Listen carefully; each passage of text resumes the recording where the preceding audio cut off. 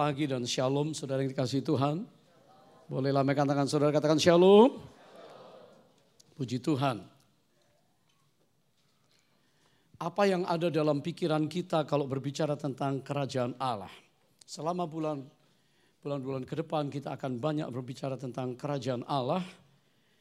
Dan kalau saudara berbicara tentang kerajaan Allah, ini bukan kerajaan dunia, berbeda. Kerajaan dunia ada raja, ada wilayahnya, domain, dan kerajaan dunia berakhir. Alkitab katakan satu waktu nanti semua kerajaan dunia akan selesai binasa. Akan tinggal kerajaan yang tidak tergoncangkan, yaitu kerajaan Allah. Katakan Kingdom of God. Saudara, raja-raja di dunia semua tidak akan mampu bertahan karena mereka pasti punya limit. Waktu umur tidak dapat diperpanjang dengan cara apapun juga. Tapi yang luar biasa, kerajaan Allah adalah desain Allah yang disiapkan supaya manusia yang mengenal Dia, yang menjadi umat kepunyaannya, merekalah yang menikmati kerajaan yang diberikan oleh Allah. Berbicara tentang kerajaan Allah, maka saya tahu di awal tadi saya sudah berbicara tentang Yesus yang adalah Raja. Kerajaan Allah, kita perlu tahu apa arti kerajaan Allah. What is the meaning of the kingdom of God?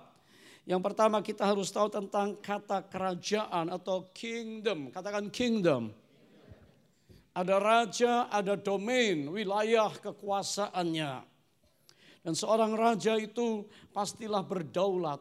Seorang raja pastilah sangat berkuasa. Seorang raja ditakuti, dihormati. Dan beberapa raja yang tidak kejam dicintai oleh rakyatnya. Tapi ada raja-raja membangun tirani sehingga memaksa semua orang diperintah dengan kekerasan. Raja yang lalim juga ada. Tapi ketahuilah, berbicara tentang kerajaan di dalam bahasa Hebrew, Ibrani, Perjanjian Lama, kata kerajaan adalah mamlakah yang artinya pemerintahan. Governance. Di dalam Perjanjian Baru, kata kerajaan tentu Perjanjian Baru dalam bahasa Greek atau Yunani, kata basileia, katakan sama-sama basileia. Yang keras sampai di belakang, basileia. Kekuasaan dan kedaulatan yang dimiliki oleh seorang raja. Pemerintahan, tapi ada rajanya. Sehingga kita mengerti sekarang bahwa sebuah kerajaan adalah pemerintahan, kekuasaan, kedaulatan yang dimiliki oleh seorang raja. Dan Alkitab menuliskan pelayanan Yesus dimulai dengan berbicara tentang kerajaan Allah. Dan dikatakan Yesus datang diutus untuk memberitakan kerajaan Allah. Pelayanan awalnya berbicara tentang pertobatan supaya masuk kerajaan Allah. Masuk artinya sebuah tempat. Tapi Yesus juga berbicara tentang kalau tidak dilahirkan kembali, Nikodemus, walaupun dia beragama, orang baik, pintar, melakukan kebajikan secara moral, seorang yang menjadi panutan, bisa dilihat orang baik. Tapi kalau tidak dilahirkan kembali di dalam roh kudus, maka dia tidak bisa melihat. Berarti kelihatan kerajaan Allah. Yohanes berbicara, bertobat, kerajaan Allah sudah dekat. Berarti dalam jangkauan. Jadi apa yang ada dalam pikiran kita kalau berbicara kerajaan Allah? Saudara mendengar khotbah kerajaan Allah? Mari kita melihat kesimpulan yang Alkitab berikan tentang kerajaan Allah. Kerajaan Allah adalah kerajaan di mana Allah menjadi Tuhan. Kerajaan Allah adalah Tuhan Allah memerintah sebagai raja yang berdaulat atas segala sesuatu. Katakan segala sesuatu. Everything. Hari ini kiranya kita mengerti supaya kerajaan Allah kita terima, kita miliki. Maka Yesus berkhotbah. Dan bagaimana Matius muridnya mencatat apa yang Yesus katakan kepada orang-orang Yahudi. Matius dalam konteksnya approach kepada kelompok Yahudi yang sangat berhati-hati menyebut nama Allah. Karena di dalam Alkitab orang Yahudi perjanjian lama Allah nggak bisa disebut namanya karena terlalu kudus, terlalu mulia. Sehingga kata YHWH, YH, YH, WH susah disebut. Mereka sebut sebagai Adonai, Elohim, the powerful God. Allah yang maha kuasa. Kepada mereka yang tidak berani menyebut nama Allah sembarangan, maka Yesus berbicara tentang kerajaan surga. Supaya mereka menerima. Tapi Lukas, Injil Lukas menuliskan banyak sekali tentang kerajaan Allah. Karena yang dimaksud di sini adalah audiens mereka adalah orang-orang bukan hanya Yahudi tetapi segala bangsa, Gentiles, orang-orang kafir. Jadi tidak sungkan untuk berbicara tentang kerajaan Allah. Di dalam Injil Lukas disebut kerajaan Allah sebanyak 31 kali. Dan di dalam Matius kerajaan surga disebut 34 kali. Injil Yohanes hanya sekali. Saudara, tentunya Matius juga menyebutkan kerajaan Allah tapi sangat kecil. Tadi approach-nya relevan. Hari ini kerajaan Allah juga pasti relevan dengan culture, dengan kekristenan di masa kini. Boleh katakan amin? Boleh katakan amin? Kerajaan Allah masih relevan. Karena tentunya kerajaan Allah kita harus mengerti. Berbicara tentang 3 hal yang penting kalau saudara bertanya, what is the kingdom of God? Apa sih yang dimaksud kerajaan Allah? Kerajaan Allah yang pertama berbicara tentang memang surga, tempat yang kekal. Semua orang pengen ke surga. Beberapa kepercayaan lain menyebut nama beraneka ragam, tetapi bagi orang percaya, talking about heaven, katakan surga. Yesus pulang menyediakan tempat di surga. Surga menjadi impian semua orang. Kalau saudara baca kitab Wahyu, bagaimana indahnya surga tidak terkatakan. Yang termulia, di surga tidak ada dosa, sebab itu tidak ada penderitaan, tidak ada orang susah, tidak ada orang sakit, tidak ada air mata. Kalau saudara baca kitab Wahyu, surga adalah tempat yang permai, tempat yang penuh damai, di mana sang raja damai ada di sana, Prince of Peace. Surga adalah tempat impian semua orang ke sana. Karena percuma kita menjadi orang percaya, orang Kristen, orang yang sudah menerima anugerah Allah. Tapi kalau kita tidak injak, tidak masuk ke dalamnya. Jadi kerajaan Allah yang pertama berbicara tentang eternal place. Eternal place prepared for us, yang namanya surga. Yesus berkata, Matius 19 ayat 23-24, Yesus berkata pada murid-muridnya, aku berkata kepadamu, sesungguhnya sukar sekali bagi seorang kaya untuk masuk ke dalam kerajaan surga. Saudara mau diberkati Tuhan dan menjadi kaya dalam segala hal, katakan amin. Jangan malu-malu, berapa banyak mau diberkati oleh Tuhan, lambaikan tangan saudara. Berapa banyak mau kaya? Loh, sebagian turun tangannya saudara. Kaya dalam segala hal. Alkitab menuliskan orang-orang kaya yang luar biasa. Abraham, Ishak, Yakub dan semua yang lain, raja-raja. Saudara, tapi Yesus berkata sukar ya.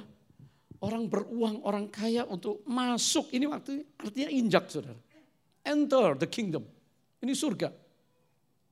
Karena dia berkata, kayaknya aku berkata kepadamu lebih mudah seekor onta, the camel. Untuk masuk. Lebih mudah unta masuk melalui lubang jarum. Jangan berpikir the small needle, tapi di tanah perjanjian ada satu pintu yang kecil, unta-unta kedinginan harus masuk tapi susah payah. Minimal yang besar memasukkan kepalanya. Lebih mudah unta masuk daripada orang kaya masuk kerajaan surga. Waktu muridnya berkata, berarti nggak mungkin orang kaya masuk surga. Yesus berkata, bagi manusia tidak mungkin, tetapi bagi Allah tidak ada yang mustahil. Artinya orang-orang yang diberkati yang kaya itu, mereka mencintai Tuhan dan mengikuti kehendak Allah. Boleh bilang amin. Saudara, berbicara tentang masuk surga. Matius 7:21 berkata, bukan setiap orang yang berseru kepadaku, Tuhan, Tuhan, akan masuk ke dalam, into the kingdom of heaven. Masuk surga. Tetapi yang melakukan kehendak Bapa. Bukan setiap orang berseru. Berarti ada yang berseru. Boleh berseru. Harus berseru. Tapi yang berseru dan melakukan kehendak Tuhan. Dan anytime you call his name Jesus. Waktu beberapa orang punya kesaksian. Mengendarai mobil tiba-tiba dihantam belakang. Dan dia tidak ingat, dia menabrak ke depan. Dan dia berseru, Tuhan, Tuhan. Selamat ini orang. Ada orang yang sakit payah, tapi dia berseru kepada Tuhan. Di dalam sakit dia berkata, Lord, Lord. Dia masuk kerajaan Allah. Karena orang ini orang percaya melakukan kehendak Tuhan. Setelah selamat, baptis, itu kehendak Tuhan. Perubahan transformasi hidup, menjauhi dosa kejahatan, melakukan perbuatan yang baik, setelah iman, ada buah pertobatannya, masuk surga. Tapi di sini dikatakan bukan setiap orang yang berseru Tuhan, Tuhan, masuk ke dalam surga, kerajaan surga. Tapi mereka yang melakukan kehendak Bapakku. Memang sedih hari ini, ada banyak orang berseru Tuhan, Tuhan. Kalau saudara lihat gaya hidup barat, di film kayak di apa, saudara akan lihat sedikit-sedikit Jesus, Jesus. Padahal tiap hari gak pernah kenal Yesus, saudara. Waktu masalah datang, waktu sesuatu yang gawat, dia akan terlihat, oh Jesus, Jesus. Jangan kaget, kenapa banyak orang bunuh diri? Di zaman 30 tahun yang lalu, 40 tahun lalu, kurang orang bunuh diri. Apalagi orang Kristen. Mereka ngerti betul, ke surga jangan bunuh diri. Tahukah saudara Paulus juga katakan, tidak tahukah kamu bahwa tubuhmu adalah bait Allah. Roh Kudus ada di dalammu sejak engkau percaya. Ini bait Allah. Boleh katakan, taruh tangan saudara di dada, ini bait Allah. Jadi jangan dirusakkan. Paulus dengan tegas katakan, siapa merusakkan bait Allah, siapa bunuh diri maksudnya. Maka dia tidak punya hidup kekal. Zaman sekarang orang Kristen ikut-ikut bunuh diri. Anak-anak muda di semua negara banyak bunuh diri. Orang-orang yang give up, yang nggak mampu apapun bunuh diri. Bayi-bayi yang nggak berdosa barusan dikeluarkan di state New York. Diizinkan ibu-ibu yang merasa ini anak haram, ini anak nggak jelas lakinya. Ini anak yang kalau nanti aku nggak bisa pelihara. Dan aku tidak kawin karena salmon living together, buffalo together, kumpul kebo maksudnya. Ya, setiap saat boleh dibunuh. Anak mau keluar tapi dibunuh, pembunuhan, aborsi, jahat saudara. Jangan kaget berita-berita, jangan ikut-ikutan.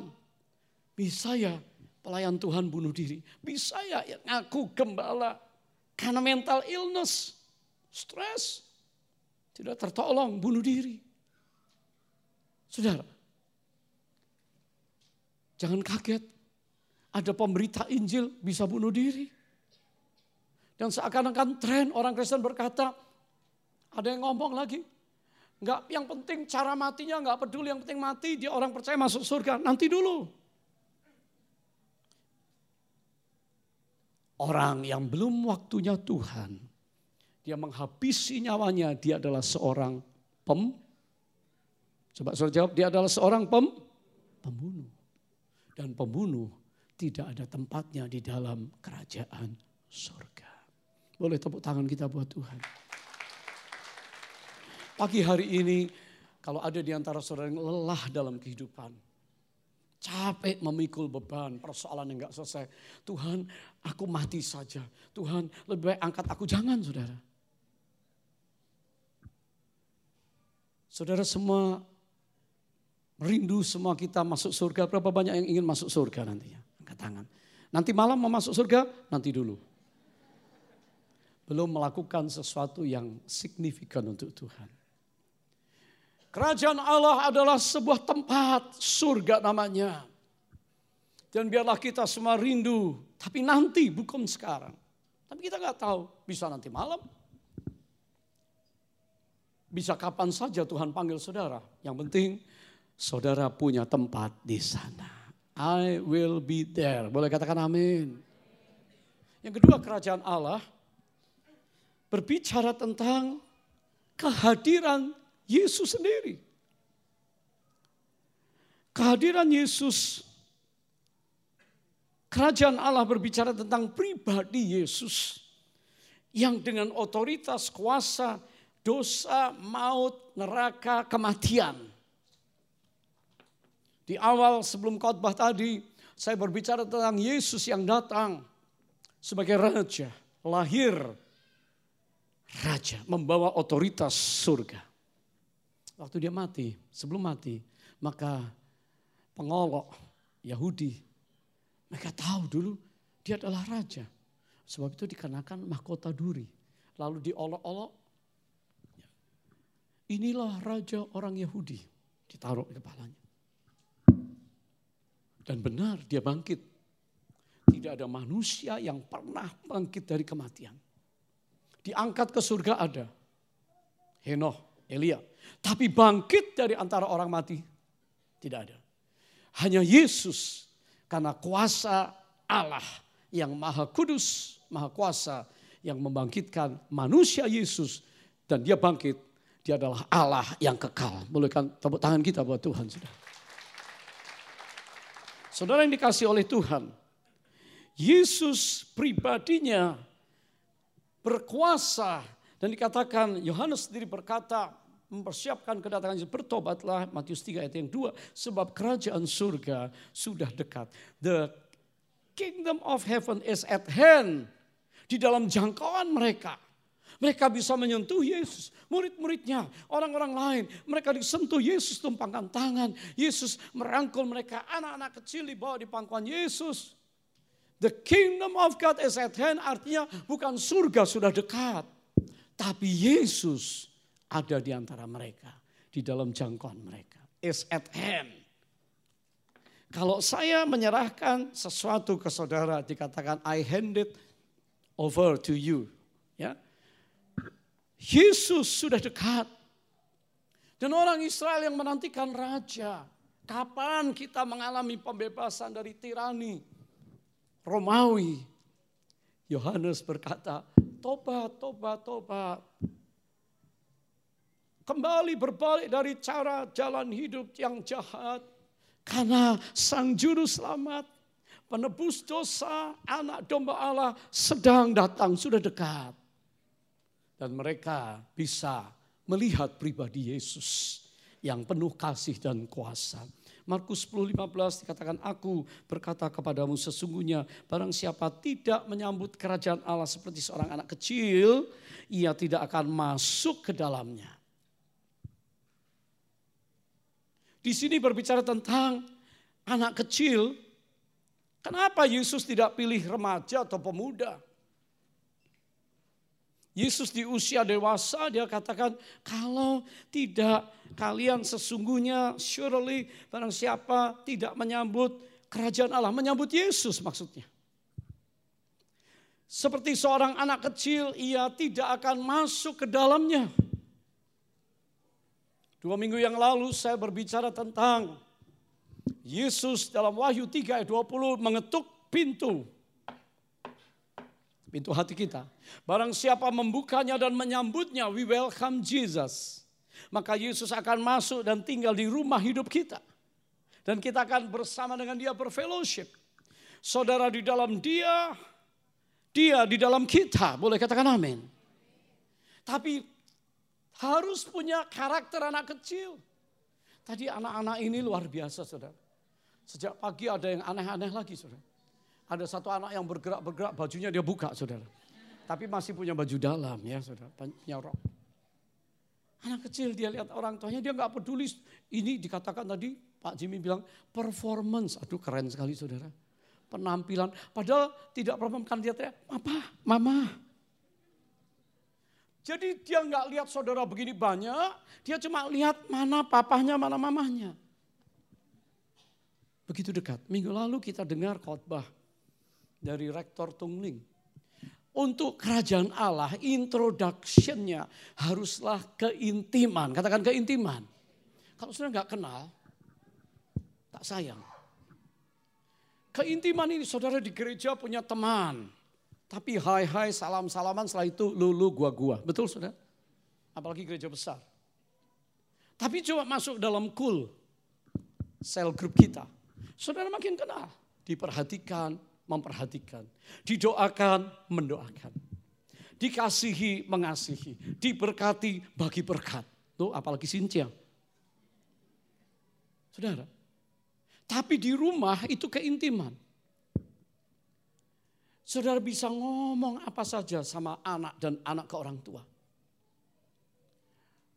Saya punya pengalaman yang indah dengan anak-anak saya. Hari ini Ibu Betty istri saya melayani di Hong Kong dan Macau sebentar. Karena saya juga tidak bisa ke sana, tapi dia juga seorang hamba Tuhan, melayani retreat. Tapi saya ditemani anak saya, putra saya yang kedua, sejak masuk Singapura. Kemarin dia pulang. Keintiman. Dia bisa naik ke tempat tidur saya. Tempat tidur saya nggak terlalu besar, tapi tiba-tiba ada gajah naik, jeblak begitu saudara. Oh anak saya nggak marah. Karena terbiasa dari kecil intim. Waktu dia masih kecil saya ingat, kalau saya pertama antar dia sekolah. Itu pertama. Sedih juga loh saudara. Mamahnya lebih sedih lagi. Antara anak sekolah, papa. Saya lihat ada beberapa papa, Pak Johan, saya anterin anak saya ke sekolah. Pertama kali. Nangis gak? Enggak tuh, malah happy pisah sama orang tua, saudara. Tapi ada anak yang lain yang nangis. Karena kedekatan sama mama atau papahnya. Saya ingat anak saya sudah besar, 17 tahun, belum 17, saya antar ke Melbourne untuk sekolah. Perlu guardian. Dianya gak nangis, orang tua dalam hati nangis, tapi gengsi, saudara. Jadi saya tahan, cium, seperti baby, saudara. Anak juga mau aja dicium, saudara ya. Saudara, tapi anak kecil beda. Anak di bawah 3 tahun, dia kalau nggak lihat orang tuanya, panik, saudara. Pertama, kalau dia ada stranger, orang asing, dia akan cari mana mama atau papa atau yang dia kenal. Jadi di rumah, keakraban intimasi itu ada. Kalau di rumah saudara, engkau menyambut Yesus, kerajaan Allah. Engkau ushering Jesus, engkau mulai mengajar anakmu berdoa. Engkau mengajar firman Tuhan, membagikan dengan bahasa anak-anak. Maka anak-anak juga punya keintiman sama Tuhan, jangan kaget. Doa anakmu lebih hebat dari doamu. Boleh bilang amin? Seringkali saya datang di satu keluarga, dia bilang, Pak, ayo doa. Pak Johan, aduh saya enggak bisa doa. Loh, you berapa lama Kristen? 20 tahun, Pak. Doanya apa? Doa makan. Parah kan, saudara? Anaknya bisa berdoa, punya keintiman. Tapi kalau saudara juga bisa punya keintiman dengan Yesus, tahu firman, baca, dengar, doa, worship, mengaplikasikan kebenaran dengan tafsir yang benar. Jangan ikut sembarang pendeta ngomong apa di YouTube. Hari-hari ini banyak pendeta ngawur. Mimpi diomong apa, diomong bikin rusak teologi Kristen. Katakan amin saudara. Anak-anakmu keintiman itu yang luar biasa di ruang tamu, di ruang makan. Tapi ada keintiman yang lebih intim di kamar tidur. Suami istri itu intim. Kalau sudah berkata, Tuhan, tidak 1 menit pun aku keluar daripada hadirat-Mu. Bukan berarti di dunia kerja saudara terus berbahasa roh. Sambil bekerja bikin PR, bikin presentasi, nanti yang ditulis oramata kalam. Ngawur saudara. Bukan itu, bukan nyanyi terus di kantor, saudara nyanyi terus. Orang bilang mulai sinting saudara ya. Tapi keintiman berbicara sejak pagi sampai malam, kamu tahu di setiap occasion Roh Tuhan, Roh Kudus ada di dalam saudara. Any occasion, anything happen, you call the name of Jesus. Seperti seorang anak kecil, mama, langsung nangis. Waktu dia lapar, papa kasih makan, mama pasti kasih makan. Sudah tahu, keintiman seorang anak. Bagaimana menyambut kerajaan Allah kalau tidak seperti anak kecil, kita tidak bisa masuk ke dalam kerajaan surga, pribadi Yesus. Saya berdoa kita menjadi Kristen yang tumbuh dewasa. Tapi cara kita memperlakukan kehadiran Yesus, His presence, hadiratnya, itu seperti seorang anak kecil yang selalu rindu. Seorang anak kecil yang tidak mau jauh. Seorang anak kecil yang tidak merasa secure dan aman tanpa kehadiran Yesus. Dan ini menunjukkan kedewasaan, keintiman seorang kekasih Yesus. Kita gampang ngomong, I love you Jesus. But at the same time, kita sedang berkhianat kepada Yesus. Pada waktu kita lakukan hal-hal yang melukai hatinya. Saya berdoa gereja menjadi dewasa, gereja adalah calon mempelai kerajaan surga. Dan saya tahu Yesus yang hadir kerajaan Allah, mari kita perlakukan dengan respek, hormat, dan kagum serta cinta. Tepuk tangan bagi Tuhan. Kerajaan Allah yang pertama berbicara tentang apa saudara? Loh, sekali lagi. Saudara sudah lupa tadi. Kerajaan Allah yang pertama berbicara tentang apa saudara? Surga, tempat, katakan tempat di surga. Yang kedua berbicara tentang kehadiran pribadi Yesus. Katakan sama-sama, kehadiran pribadi Yesus. Markus 1 ayat 15 katanya, waktunya telah genap, kerajaan Allah sudah dekat, bertobatlah dan percayalah kepada Injil. Kerajaan Allah sudah dekat artinya Yesus. Kerajaan Allah, pribadi Yesus sudah di dekat mereka. Bertobat, percayalah kepada pemberitaan Yesus. Injil kerajaan Allah. Yang membebaskan orang dari takut, kematian, sakit penyakit, dosa. Membebaskan orang dari kutuk keturunan. Itu Injil kerajaan Allah. Injil yang memerdekakan. Yang ketiga, kerajaan Allah kalau saudara bertanya, what is the kingdom of God? Yang ketiga, kerajaan Allah adalah kondisi, kehadiran kondisi surga. Sebab itu Yesus mengajar berdoa, datanglah kerajaanmu. Jadilah apa saudara? Kehendakmu di mana? Di bumi seperti di surga. Artinya surga berintervensi. Kehadiran kondisi surga ke bumi, sifat kekudusannya, kuasa, power and authority, kebenarannya, the truth, keadilan kebenarannya, kasihnya turun ke bumi. Sebab itu Yesus berkata, Matius pasal 12:28, tetapi jika aku mengusir setan dengan kuasa Roh Allah, karena urapan ada pada Yesus, maka sesungguhnya kerajaan Allah sudah datang kepadamu. Apa? Surganya datang? Belum. Yesus mengusir setan, memang Yesus hadir. Tapi orang yang dibebaskan pulang, kerajaan Allah dia terima. Hari ini saudara semua masuk hadirat Tuhan, tadi kita berdoa menyembah, saya sungguh mencintai, menyukai kehadiran Roh Kudus, boleh katakan amin.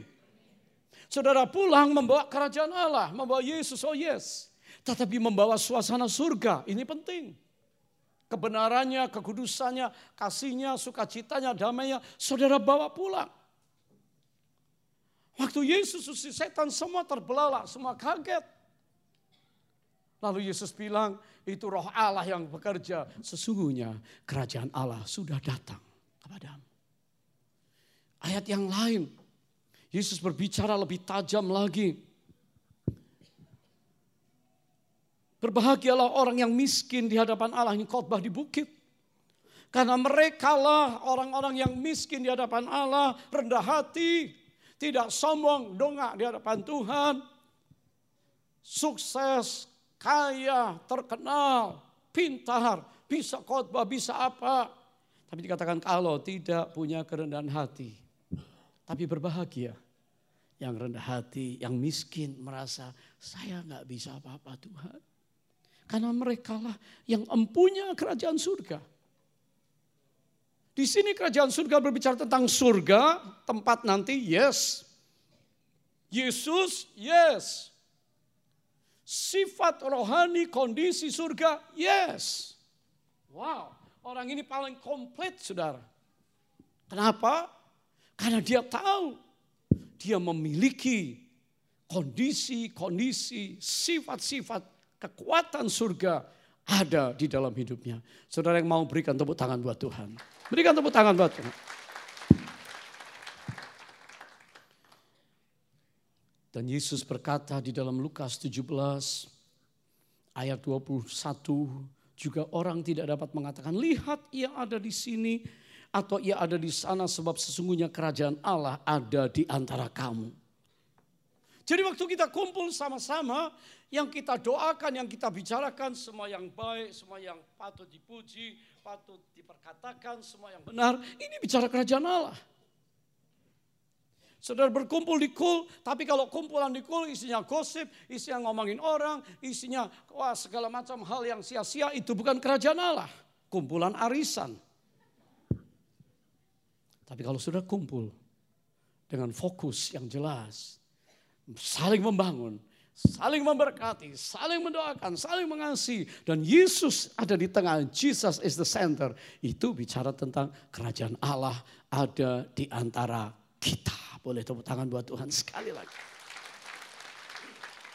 Nah saudara yang dikasihi Tuhan, tahukah saudara bahwa bumi ini, Pendeta Miles Monroe Almarhum berbicara, the earth is the colony of the kingdom of God. Bumi kita ini adalah koloni kerajaan Allah. Koloni adalah kepanjangan tangan dari sebuah kerajaan. Masih ingat? Singapura. 200 tahun yang lalu Raffles datang, Singapura lahir. Australia adalah Commonwealth, sama-sama menikmati kemakmuran dari Great Britain. Koloni Indonesia, Portugis datang, nggak bisa ambil semuanya. Belanda datang 460 tahun yang lalu kurang lebih. Indonesia jadi koloni Belanda. Saudara makan makanan ala Belanda. Saudara masak gaya Belanda. Ngomong kayak orang Belanda. Marah-marah, nuding-nuding kayak orang Belanda. Dagunya diangkat persis orang Belanda. Sifat koloni ngikutin. Bangunan-bangunan model Belanda. Di Australia mata uangnya masih ada gambar Ratu Inggris. Koloni. Artinya apa yang ada di Inggris, aturan, hukum, keuangan, modelnya, apa saja, semua yang dihormati adalah the Queen of England di Australia. Saudara, di Israel saudara akan menemukan banyak sekali patung-patung Hadrian, karena imperium Romawi menjajah Israel cukup lama. Dan selalu mereka taruh patung rajanya, kaisarnya. Supaya apa? Ini wilayahku. Tahukah saudara bahwa bumi ini waktu Yesus datang dan dia mengajar kita berdoa supaya datang kerajaan, maka bumi orang percaya telah menjadi koloni kerajaan Allah. Boleh tepuk tangan buat Tuhan. Segala yang baik yang ada di surga, semua yang benar yang ada di sana turun. Di dalam Alkitab kita, kebenaran, Yesus sang kebenaran. Dan kita semua hari ini belajar untuk ngerti seperti apa sifat, karakter, kondisi kerajaan surga. Di mana Yesus adalah rajanya. Saya berdoa kiranya memasuki tahun ini kita banyak mendengar, sepanjang waktu kita akan mendengar banyak tentang kerajaan Allah. Tidak ada bosannya, tidak akan ada habisnya. Selama Yesus diberitakan dengan kuasanya, dia hamba Tuhan sedang berbicara tentang kerajaan Allah. Saudara, haleluya. Kalau kerajaan Allah ada pada kita, maka apa yang akan terjadi? Saya perlu membuka kitab Mazmur 24. Judul perikop yang ada supaya konteks yang ada di ayat selanjutnya harus mengacu kepada inti apa yang ingin disampaikan melalui firman Allah di dalam Mazmur 24. Datangnya Raja Kemuliaan ke dalam bait Allah. Kalau ini bait Allah, maka Yesus Raja Kemuliaan perlu datang bertahta menjadi Raja bagi hidup kita. Saudara, sudahkah rumahmu mengundang Dia menjadi Raja Kemuliaan? Kalau penebus dosa, oh yes, tapi kita jatuh bangun dalam dosa, diampuni terus perjamuan kudus, oke.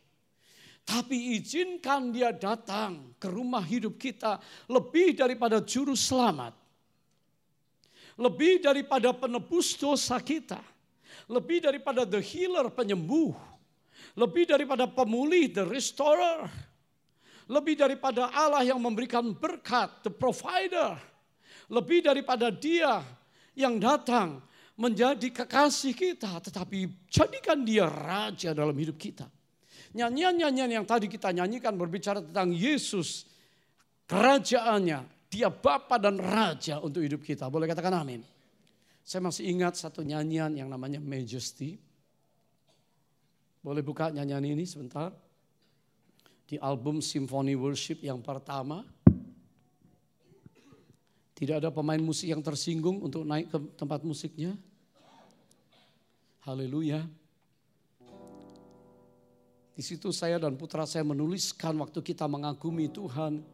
Dia adalah Majesty. Yang maha mulia. Yang maha mulia telah datang. Kalau sudah lihat teks kata-kata lagu ini,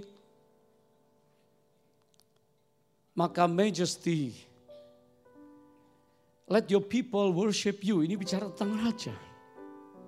Christ alone memang Dia Savior, Tuhan, penebus dan Tuhan. Majesty, crown Him King of Kings.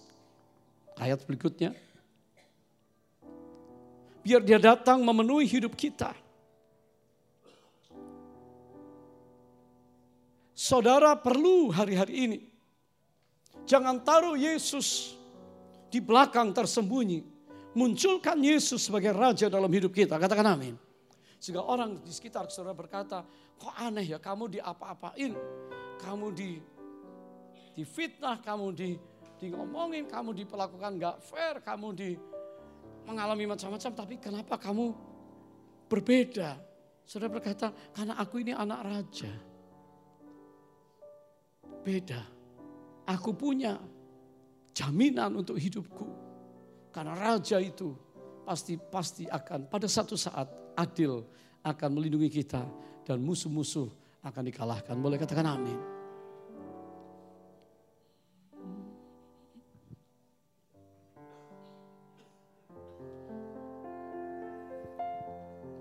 Nyanyikan nyanyian ini. Majesty. Let your people worship you. Christ alone. Christ alone. The Savior and Lord.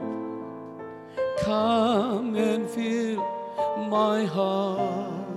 Katakan Majesty. Majesty. Crown Him King of Kings. Crown Him King of Kings. Messiah, the Savior and Lord, ruler of my life. Saudara, bisa jadikan Dia penguasa dalam hidup kita, the ruler of my life. Raja, kerajaan, bicara tentang Raja yang memerintah. Kalau 2000 tahun yang lalu Yesus adalah Raja yang memerintah, Kristus. Sekarang Dia ada di surga, Dia hidup. Dan Dia akan segera datang kembali menjadi Raja atas segenap umatnya. Raja yang datang, Yesus yang datang, miskin. Tapi nanti Dia yang datang, Raja yang dipenuhi dengan kemuliaan. Boleh tepuk tangan kita buat Dia. Bermimpikah saudara akan sampai ke sana? Mari kita belajar mengerti. Dia adalah the ruler of our life. Akui dia. Majesty. Let us crown him. Let us crown him King of Kings. Messiah, the Savior and Lord, ruler of my life, omnipresent Lord, omnipotent God, magnificent and all-knowing God, bring me close to you, Lord, have all my life. Majesty, majesty, I worship you. Omnipotent God, oh, maha mampu, maha hadir, maha kuasa. Haleluya. Magnificent and all-knowing God, bring me close to you, Lord, have all my life. Majesty, majesty, I worship you. Majesty, majesty. Boleh angkat tangan saudara, sembah dia. Worship you. Majesty, I worship you.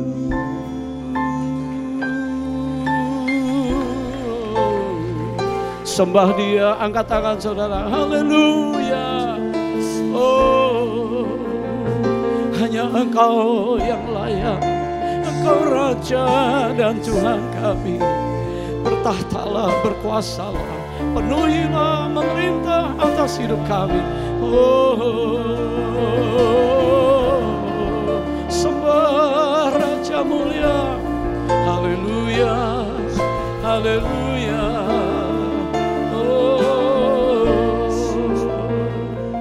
majesty, I worship you. Majesty, I worship you.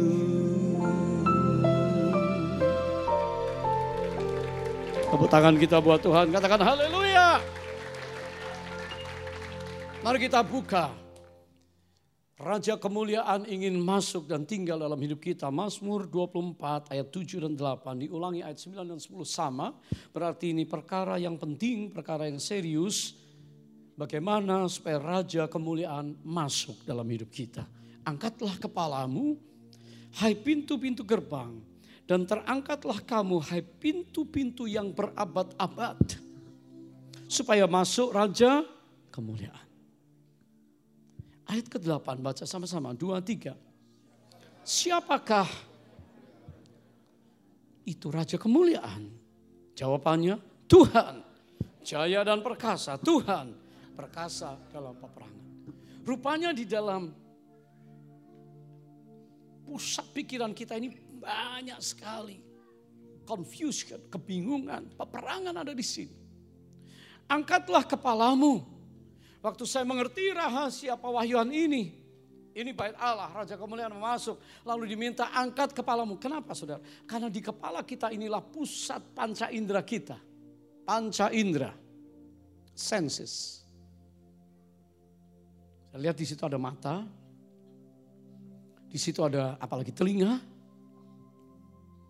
Ini barang-barang halus di situ ada, saudara, mata, telinga dan konek. Saudara. Saling berhubungan, senses ini sangat peka terus. Ada penciuman, ada yang dirasakan. Saudara tutup mata, bayi itu saudara peluk, saudara ciumin. Saudara nggak ngeh tapi dia merasakan satu sentuhan, kenikmatan, kedekatan. Dan di situ, di kepala kita ini ada pusat operator tingkah laku kita. Yang sebelah kiri, sebelah kanan beda. Otak kiri, otak kanan. Yang satu colorful, music, intuition, emosi. Yang satu tek. Math. Jadi otak kita ini saudara, semua tadi senses ditampung di sini. Next. Saudara, begitu rumitnya di sini sembari saudara tidur, saudara menikmati musik, tapi pikiran saudara jalan ngitung duit saudara. Berapa banyak dimakan orang, kan begitu saudara? Atau berapa banyak akan datang? Ya. Berapa banyak angpau saudara terima, kan begitu saudara? Pikiran kita dipenuhi. Yang satu saudara mau nikmat, mau relax, mau entertain tubuh ini. Tapi yang satu rigid, kaku. Gak bisa begini, aturannya begini. Ini kotak-kotak begini. Angkatlah kepalamu, karena di sini berabad-abad semua ini tadi telah membuat manusia yang diberikan free will, kehendak bebas, jatuh di dalam berbagai-bagai godaan pencobaan. Contohnya, bagaimana Daud sementara orang pergi perang, jenderal perang ditaruh di depan, lalu Daud santai sore-sore habis bangun tidur, lalu dia noleh, dia lihat dari soto rumah yang tinggi, bagaimana Batsheba mandi, saya percaya bukan mandi di kamar mandi mungkin. Tidak usah dibayangkan, oke? Mungkin Batsheba mandi di pancuran di swimming poolnya, kan orang kaya. Mungkin setengah bugil begitu. Lalu Daud lihat, pandang, dikatakan Daud memandang, matanya dia nggak jaga. Dia panggil, tanya siapa itu, setelah datang tertarik, berpikir, lalu bikin zina. Itu Daud. Akibatnya hancurlah nanti 2 setelah Salomo kerajaan itu. Saudara, karena mata. Ayub berkata, aku menjaga mataku untuk melihat gadis-gadis. Artinya orang gampang jatuh karena mata. Saudara lihat porn, saudara lihat situs-situs yang tiba-tiba muncul. Daud juga mungkin gak sengaja. Tapi bagaimana kita menjaga mata? Saya gak bicara anak muda. Orang tua juga banyak matanya kemana-mana, saudara. Ibu-ibu ke shopping, begitu saudara ya. Bapak-bapak liatin temenin ibu-ibu tapi matanya kemana-mana. Matanya belanja, saudara. Bagaimana menjaga mata ini? Yesus bilang, kalau karena matamu berdosa, cungkil. Supaya engkau masuk kerajaan surga. Jangan bisa masuk kerajaan surga cungkil. Tapi artinya bukan cungkil beneran. Mata yang suka lihat yang ini, cungkil yang itu. Katakan amin, saudara. Yang lain untuk yang baik, lihat. Karena engkau seperti Musa bisa melihat, memandang sesuatu yang ilahi. Dan dia kagum, dia berkata, kenapa itu semak terbakar? Curious, pengen tahu, dia mendekat. Dan di situ dia terkejut. Dia mendengar Tuhan bicara. Dan setelah itu nasib orang Israel berubah. Karena ada seorang mendengar suara Tuhan. Tapi bagaimana seorang mendengar perkataan yang salah? Waktu Tuhan marah sama Adam, Adam, kenapa kau makan ini pohon, buah pohon yang dilarang? Dia bilang, ya karena perempuan yang kau tempatkan, maksudnya Hawa itu. Lalu Tuhan berkata, karena kamu mendengar perkataan perempuan itu. Perkataan apa? Bujukan. Saudara, telinga kita ini berabad-abad, ini gates, pintu gerbang, angkat kepala supaya yang disambut raja. Tapi kalau bukan, kemuliaan dunia, kemewahan dunia, dosa, pengen jadi seperti Tuhan, pengen menikmati. I have everything, why don't I entertain myself? Ini Adam, ini Hawa. Dan Tuhan bilang, karena kamu buka telinga, mendengar perkataan. Lalu waktu Hawa ditanya, kenapa? Lalu Hawa salahkan, karena ular itu yang bicara dan aku dengar, tertarik, bikin dosa. Berapa banyak orang muda yang di counseling dan mereka berkata, Pak, Om, aku jatuh di dosa yang sama. Because I sense. Saya ketemu satu orang berkata, something happened. Waktu aku remaja, aku disentuh, anak laki, disentuh laki-laki yang lebih tua. Sejak itu orientasi seksualku, aku menyukai laki-laki. Perhatikan. Karena dia ingat-ingat Dosa itu mengintip saudara di panca indera. Sebelum kita melakukan sesuatu, semua diolah di otak ini. Karena dirasakan kelembutan. Kalau bayi disentuh oke, tapi kalau sudah besar, hari ini saudara baca, bukan rahasia, di mana-mana. Berapa banyak orang jatuh SSA, same sex attraction. Saudara baca di Google, bagaimana imam-imam jatuh. Karena anak-anak diperdaya, karena disentuh, lalu mulai teringat-ingat, memorinya terekam saudara. Dan dalam pikiran mereka, orientasi mereka, kenikmatan yang ada itu. Belum lagi penciuman. Esau, adiknya Yakub, adiknya sedang masak makanan brenebon, ada dagingnya, hasil perburuan, bau, wah asapnya. Belum semodern sekarang saudara masak di kitchen langsung disedot ya saudara. Dulu kan gak ada disedot, serumah bau semua saudara. Lalu Esau yang kelaparan, lalu dia berkata, give me that. Kasih saya itu sup kacang merahnya, brenebonnya. Adiknya pintar. Nego dong, barter dong. Kamu juallah hak kesulungan, birthright dari bapak. Ya aku pintar. Licik juga saudara. Diajarin mamahnya juga licik saudara. Dijual transaksi. Karena penciuman langsung nafsunya untuk makan. Orang karena penciuman, karena yang dilihat, karena yang didengar, karena yang dirasakan, timbul nafsu. Dan ini berabad-abad. Sejak Adam, Daud pun jatuh. Tapi yang luar biasa, Yesus tidak pernah jatuh. Katakan amin saudara. Sebab itu dia yang layak. Menjadi raja kemuliaan. Tidak ada dosa. Dan saudara, firman Allah berkata untuk menyambut Yesus dalam hidup kita. Maka disuruh angkat kepala. Tanggalkan. Kalau hari ini ada di antara kita yang dewasa, keluarga.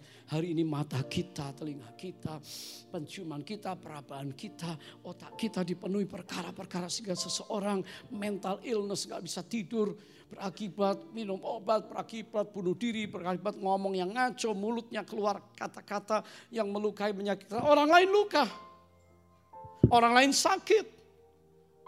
Bisakah kita bertobat? Undang Raja Kemuliaan datang.